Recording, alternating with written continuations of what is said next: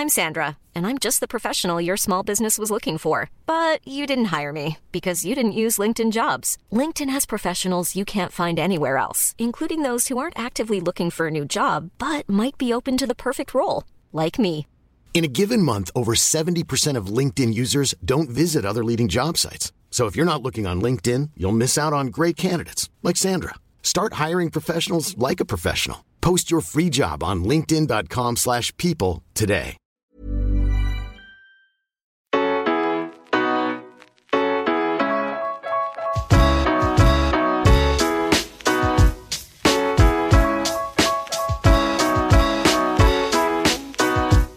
Welcome along to this week's episode of The Rocky Road. I'm your host, Simon McGuire. This week, I'm delighted to be joined by an up-and-coming Irish MMA fighter. He recently signed a multi-fight deal with Cage Warriors, a promotion which helped launch the careers of Irish stalwarts, such as Paul Redmond, Joe Duffy, Neil Seary, Ash Daly, Chris Fields, and Conor McGregor, to name but a few. He went 6-0 as an amateur and is currently 2-1 as a pro.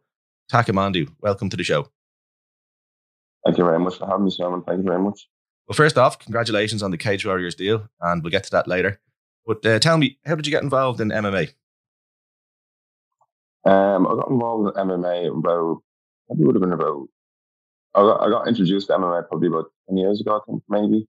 My sister's boyfriend at the time used to do MMA, and then he kind of started doing some one-to-one private sessions with me, because then I kind of liked it, and I had an interest in it, and then once I started doing a bit of training with him, I just kind of fell in love with it. But I didn't actually get involved with it till, I think, when I started training properly in 2018, I think. So, I actually, funny enough, the gym's anniversary is this week. So, like, they had like a week of people coming in and out and stuff like that, and kind of just trash on the gym. So I was actually there the first day it opened up, or the first week it opened up, and then went missing for 2 weeks, for 2 years, because I was just out drinking with my mates and living my best life. And then I seen Chris actually one time in the old Schoolhouse, a pub that's local to Sword, and approached him, and then I was probably with the drunkest man on the planet Earth at the time, and then stumbled over to him and said, "Chris, I'm gonna do it. I promise you, I'm gonna show you, I'm gonna do it." And then about a month after that, I went part-time in work, and then just haven't looked back since. So yeah, that's kind of how I got involved, and that's funny. Like, every good story that I have usually starts or involves me being drunk somewhere, and then getting the good parts then after that. Yeah, no, that's fantastic. I mean, what because we all, when we're younger, we all kind of struggle with drink or struggle to get used to it, or the effects of it, or the kind of the rabbit hole it might bring you down. What was it at that moment, do you think? Was it were you looking for a way to stop, or was it just was it just one of those chance kind of stars aligned moments, and you saw, this is an opportunity to do something? Or yeah, I think it was kind of the stars aligned kind of thing, if you know what I mean. Like, so it's just kind of like, it was just kind of the perfect storm, really. Like, just kind of being Chris there, and then kind of just like in that state, and I was kind of like, I need to sort myself out. And then that was one of the times where I kind of just pulled up my socks and kind of just took the initiative and went down, and kind of just took it seriously from there. And then I kind of hadn't really looked back from there, because just trying to find the balance between socializing and kind of work-life relationship between anyone that anyone does is tough. So that was kind of the hardest thing to adjust to as I was kind of getting through my career. And do you find that when you made the decision to stop drinking and start training, did you find you lost contact with friends, or have you a new group of friends now, or how outside the cage or outside training did it change your life? I still have the same core of friends, but when you're drinking, like you see people that, like, you see like acquaintances that and people that you see when you were drinking, you kind of lose touch with the people that are the people that kind of in that circle. So it wasn't really like I lost my core group of friends. My core group of friends, I still do with them two or three times a week.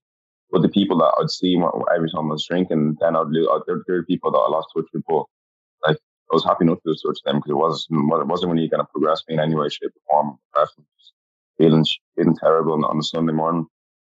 Yeah, no, I know exactly the feeling. That's it. So the amateur scene, moving back in then to your training and getting fighting again, the amateur scene is the heartbeat of Irish MMA.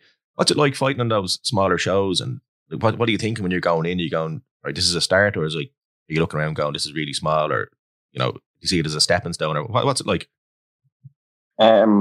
as I was doing it, it was a big deal. It was a big deal because it was so new. Obviously my aim was always to turn pro. But the amateur, like at the time, was the biggest thing that I've ever done. You know, it was kind of the biggest achievement that is the biggest achievement that I've had to date. At the time, so like I was looking at it as like these are the biggest shows. This is the biggest show I've ever seen until I went to the Cage Wars. Cage Wars where James Webb won the world title, and I'm just seeing the scale of the show and the production value, and I was like, this is where I want to get to. So that's when I finally seen it as a sort of stepping stone to get me there. And like each fight was just a test. It was kind of like every fight, even fights as a professional, just test. But as an amateur, it was kind of like I was hoping and prodding at Chris to turn me pro. So he's just kind of like you just expected more and more and more out of me. So I was I was giving him everything that he asked for, and then eventually kind of went on to the professional scene. Then, but at the time, those amateur shows were the biggest shows. The biggest fights of my life at the time. Yeah, as it was coming up. Yeah, and I suppose, do you feel it prepared you for the program properly? Because like it's kind of an underground scene here, you know. Mm-hmm. You know, it certainly doesn't burst into the mainstream sport. And then you just hear of guys like yourself or whoever, you know, oh, he's 1-1 as a pro, or he's 2-1 as a pro. And then they don't realize the amateur background at all. Because like in amateur boxing, obviously we see a lot of the people coming through the Irish boxing ranks, and you know, oh, they fought in the Europeans, or they fought in the Worlds, and you know, Mm-hmm. a lot of them go pro then. Do you feel that the amateur show or the amateur cards here are, they prepare you for the pro game as best you can, or is there something better that we can do, or what do you think? No, I know. I think the way that it's run, I think the way that them shows are run is literally the perfect setup. I wasn't too much of a fan of those IMAS kind of setup because like it's not really realistic in terms of like transitioning to professional MMA.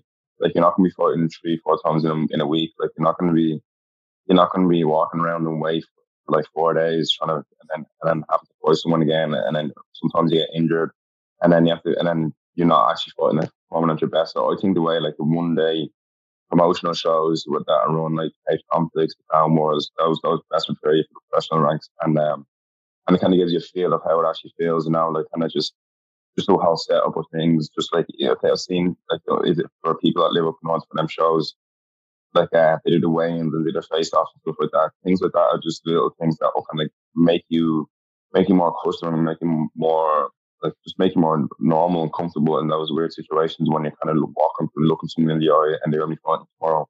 So you look like you want to experience that before you do it in the pro ranks, so you're not kind of starstruck and kind of just kind of taken back from it all. But yeah, I think the way that things are getting run at the minute is perfect for Irish MMA, and you can kind of see that with a lot of fighters coming through, like myself, the Shelleys, everyone on Team KF, and as well as like lads on FAI in FAI. Sorry, so yeah, like you see the way that they run the gyms and the way that they're producing fighters, it's working because there's just heaps of talent coming out around the minute right now. Yeah, well, the truth, I mean, there's been an explosion of Irish MMA, I suppose, in the last, I'd say, 20 years. Some people might say the last 25. I suppose growing up, who were your MMA or boxing idols? What fighters did you look to and go, oh, I'd like to be like that? Or in boxing, like my first combat sports person that I was looked up to was Muhammad Ali. He was kind of like the forefather of the idols for me. And then as it kind of went on, I was kind of like there's John Jones and Anderson Silva when I first got into MMA. They were big names at the time. Before John kind of messed up his career, like as he did now, but he's still one of the best fighters out there, I think. But yeah, Muhammad Ali, Anderson Silva, John Jones, and obviously early Conor McGregor when he first popped on the scene. You know, like he made me look at it as I can be there. Yeah, like, cause I didn't really know much about Irish MMA when I first started watching MMA, so I didn't really have an idea who he was until I was actually watching the UFC fight card. I was watching the Sweden card, and I was just like, "Oh, he's Irish!" I was like, "No way!" And I was a bit annoyed because I was like, "I wanted to be in there first." And I'm like basically every record that I kind of wanted myself is like first African born champion, like Usman or Adesanya got that, and then like just. Like people keep taking away things that make up, and in my head I was like, I'll be first double champion, and then Conor was first double champion. But yeah, it's just, and then yeah, so Muhammad Ali, John Jones, early Conor McGregor. Right now he's a bit skeptical. Like, I don't know. I wouldn't be really too much of a fan of him nowadays. But definitely I'm for him. Yeah, I can relate to the not being a fan of him much these days. I mean, I went to back in when I was a fan before he was working, I suppose, in the media. I went to Boston to see him fight Dennis Siver, and that was a great crowd. Had a great trip over there, But I wouldn't fly anywhere to see him fight now, Yeah. No, I was just going to say, like, it's not like, you remember, like, back in the day, like when there's a Conor McGregor card on, the whole country was basically stopped working, and now it kind of feels like it's lost that kind of like that flavor. So yeah, it is what it is anyway. Yeah, I agree. I remember when I started watching him first, it was like when Manny Pacquiao used to fight. Pacquiao's fighting this weekend, and you take the next day off work and you stay up all night. But I wouldn't be staying up all night unless I was getting paid to watch him now. Yeah, exactly. Yeah. We're just going back to something there. You said Anderson Silva and John Jones. There was when they were, I suppose, in their prime. There was a talk that they might fight each other, either at a catchweight or Anderson going up. So say they'd fought at a relative catchweight and they could both make weight. Who do you think would have won that fight? I'm talking Anderson now, pre-Weidman, I suppose. Pre-Weidman. See, pre-Weidman, he's just a different animal, wasn't he? But like, I don't know. I think John. I really do think John. I think, well, as good as Anderson was in his prime, I think John Jones he's just a different kettle of fish, isn't he? Like, he's a beast. Like, he took out every legend in the light heavyweight division, and I think he probably would have done the same then. To be honest. Yeah, I agree. I think the size as well would have been. Yeah, and like he just keep game planning a fight. Like, he just doesn't get into silly things. He knows exactly what he wants to do at exactly the right time. So I think he would have taken out. Yeah. Yeah, I think it would have ended up a bit like the Machida chokeout kind of a thing. Yeah, definitely. I suppose, why did you pick Team KF to train out of? A big Team KF because like it was literally right when I opened up. I was living in Swords. I'm back here now, but it was literally like 5-minute walk down the road for me, and that's just kind of like, I'll be stupid to not go here. So when I actually started training, I actually ended up I actually wasn't living in Swords, so I had to drive up and down, and then I stopped driving. So once I stopped driving and we went part time, so I had to get like 2 buses. It was 4 buses a day.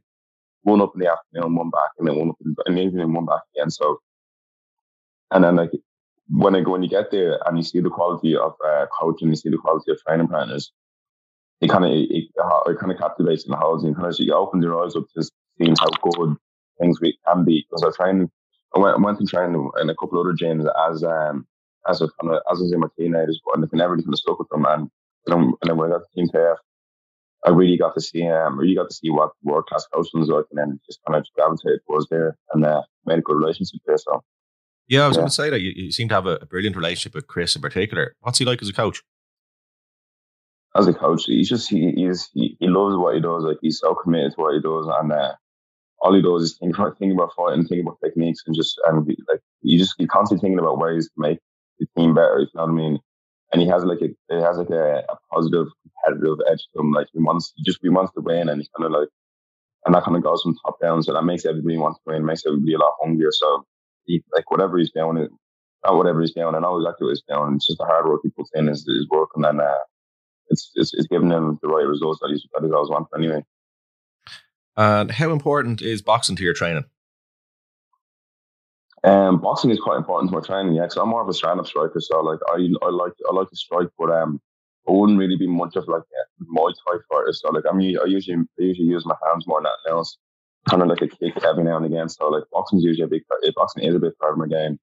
And one of the things that I was working with a Ukrainian boxing coach there about 2 weeks ago. So he kind of comes into the gym, does workshops with us every now and again. But I got some one-to-one work from him, and it's unreal.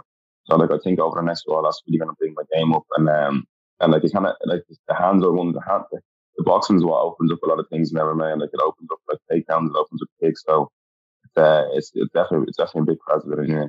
Yeah, and every fight starts in its feet as well. Yeah, exactly. Yeah. You kicked off your pro career in South Africa with a win at EFC 89, followed by a loss at EFC 90. What did you learn from those experiences?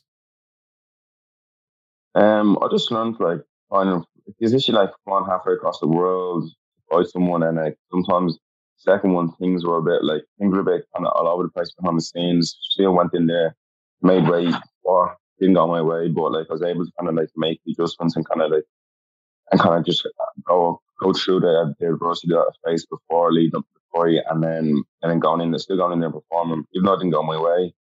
Just kind of it's kind of like a learning lesson that will take me through the whole of my career. Like I know, what mistakes I made leading up to it and in the fight, so that will never happen again. And like I'm kind of happy, especially the first one. The first time around, it went perfectly. Like it was a great experience. I was there with Chris and Cole, and we're just going around sightseeing, kind of just.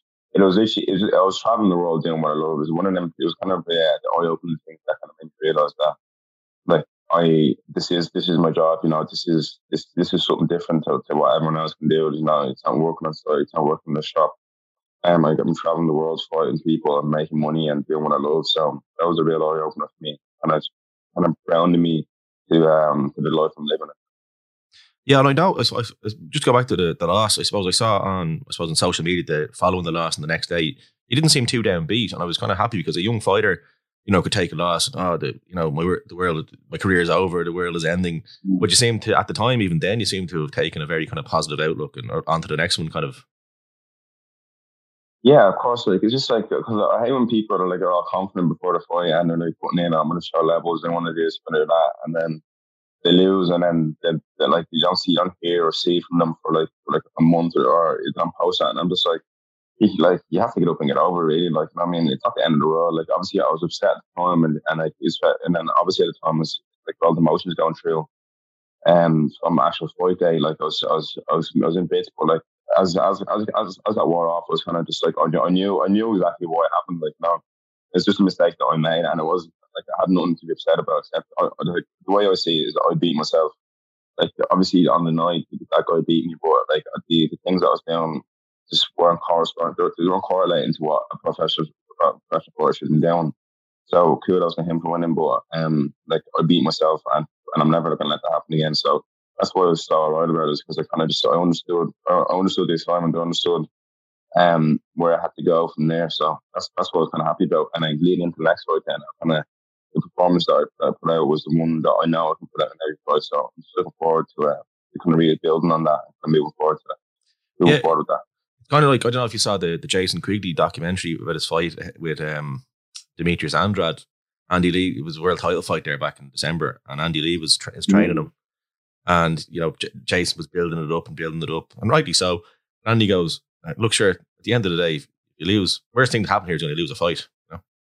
Yeah. And just get on with it. Yeah.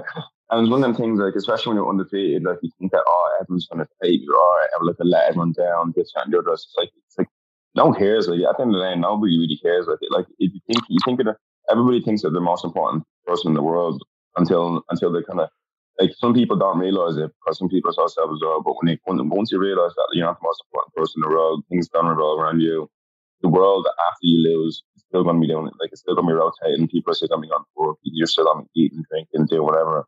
So, like, it's one of them things where you kind of just need to just separate your ego from the realistic aspect of it and just put it, and that would allow you to, like, get through anything you want without it being too much of a big deal. Well, my next question was going to be, you bounced back with a stoppage at Cage Conflict 6. Did you feel extra pressure to get back in the win column? But I don't get the feeling that you did. Not particularly. No, to be honest, like, I kind of like the work I put in leading up to that fight is exactly what I knew I was capable of doing. So, like, leading up to that fight, like, I felt like I just needed to win, but I needed to win it in a body fashion. Like, I needed to destroy this fella just because I knew I was capable of doing that. I'm capable of doing that to every single person I fight. And it's just down to me just to kind of forward the start line. And Chris actually got me a sports psychologist after my loss. So I was working with him leading up to the fight, kind of just fine-tuning kind of like one or two things mentally. And I think that kind of really helped me propel my game to the next level in terms of, like, mental adjustment leading up to the fight and preparation, as well as, like, on fight day, just kind of getting through all that and just being present and whatnot. So, like, I think there wasn't really much pressure. It's just more me going out and just showing what I'm really capable of. Well, that's interesting that Chris got you a sports psychologist. Mm-hmm. Can you tell? Not, I don't want to delve too much into it. Is there anything in particular that you took from the meetings, or was it just just a focus, or? No, it was just kind of the focus because I do the big thing, I do the small things very, very, very terribly. Like like the eating, the sleeping, the training sometimes. So like I was kind of floating around. I was operating at basically 70%. So when I started working as a psychologist, it's kind of just fine tuning the little smaller details on my day, kind of breaking things down, and with the way I kind of take situations rather than kind of blowing them out of proportion, kind of dealing them as they come. So like it was more of just kind of doing all the smaller things and kind of like doing the things on a day-to-day basis, right? Because like I do, like going into the fight, going into the fight is easy for me. Like no, it's one of them things that I just do naturally. So like that's a big thing. That's easy to that's a big thing that's hard for people to adjust to. So I need to just do the smaller things right, and then obviously that's going to translate directly into the bigger things like on Forte and whatnot. No, good to hear. And now to the Cage Warriors deal. It's a multi-fight deal, and can you tell me more about the deal and when you expect to fight next? Yeah, so it's a 5-fight deal with them, and I'm expecting to make my debut on. Will be make my debut on June 25th, actually. Yeah, so I'm pretty much confirmed to be on that show so far. So I'm just waiting on an opponent, but yeah, I was delighted to get on the Cage Warriors, because I held an amateur belt, the academy belt for Ireland, and then I was expecting to go there first. I was expecting to go there straight away, but I ended up getting signed with EFC, so I took the opportunity and just kind of took that as an opportunity to go to another promotion and travel the world. And yeah, so Cage Warriors was one of them platforms that I've always been eager to get onto. Like now, I've seen Chris, Paul, Connor, like literally all the people that I looked up to as I was coming up watching UFC and watching MMA and fighting on that show. So it is only right that eventually I'll make my way over to the show. And what are your goals in MMA? My goals in MMA, my goal first and foremost in the minute is to get that Cage Warriors belt. I really want to get that the pro belt, so I can have my pro and amateur belts, and I can have them side by side together. So the first and foremost to get that Cage Warriors belt, and then the second would be to get my contract for UFC, and then third long term goal is going to be obviously to get the UFC belt and to be a world champion. Like that's the biggest thing at the end of the day. I don't want to just go to UFC and be like, oh, I fought in the UFC. I want to go into UFC and I want to compete in UFC and I want to show that. And produces some of the best fighters in the world, not just a once off, but there's fighters coming through, and then there's a healthy cycle of fighters coming through, because you're seeing like England, you're seeing like America, you're seeing Brazil. There's fighters constantly coming out of there, and like it's constantly just churning out a load of different top level fighters. So there's kind of like a hiatus of in Irish MMA where there wasn't really much going on. Like there weren't many people heading into UFC. Everyone was going to Bellator and this and that, but like nobody wakes up in the morning and says I want to be, like nobody wakes up and then like sees MMA and goes I want to fight in Bellator. Everybody says I want to fight in the UFC, and that's where my goals and that's where my eyes are firmly set. So like that's just me. Like I'm just like the UFC is I want to be the UFC world champion. No, I would agree with you. It's the pinnacle. No, I don't think anyone would argue with you on that.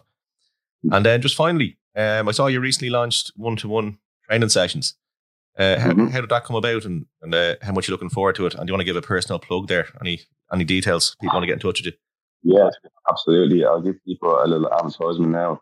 Yeah, so I got into it kind of like, it's one of them things where like I needed to do something with myself. So like it's like I'm better off doing a job that kind of revolves around training around the gym and teaching people is the first way doing that. And it kind of makes me look at the sport and it makes me look at things differently if I'm teaching them, because I have to break them down. I have to actually understand them properly. So I think Einstein said that you don't know something until you can explain it to somebody else, and that's perfect. I think that's a great saying, because you need to understand what you're doing to be able to teach someone. So I'm really looking forward to get them started in the next couple of weeks with people, and just like if you want to be the best, you have to come train with the best. So I am going to be the best, so you're going to come train with me. And how do people get in touch with you? What's your social media handles? Yeah, my social media handles. You can get in touch with me on Instagram. It's Taka Mhandu. Twitter is just Taka Mhandu as well. Or if you're on TikTok, you can get on to me on TikTok as well. So it's literally Taka Mhandu across the board. I try to make it as easy as possible for people to get onto me. No excuse, listeners. Get in touch with them. Absolutely. I'll make it the best sport you can be. Perfect. Well, I think on that note, we'll leave it there. Taka and Mhandu, thank you very much for the time. Thank you very much for having me, mate.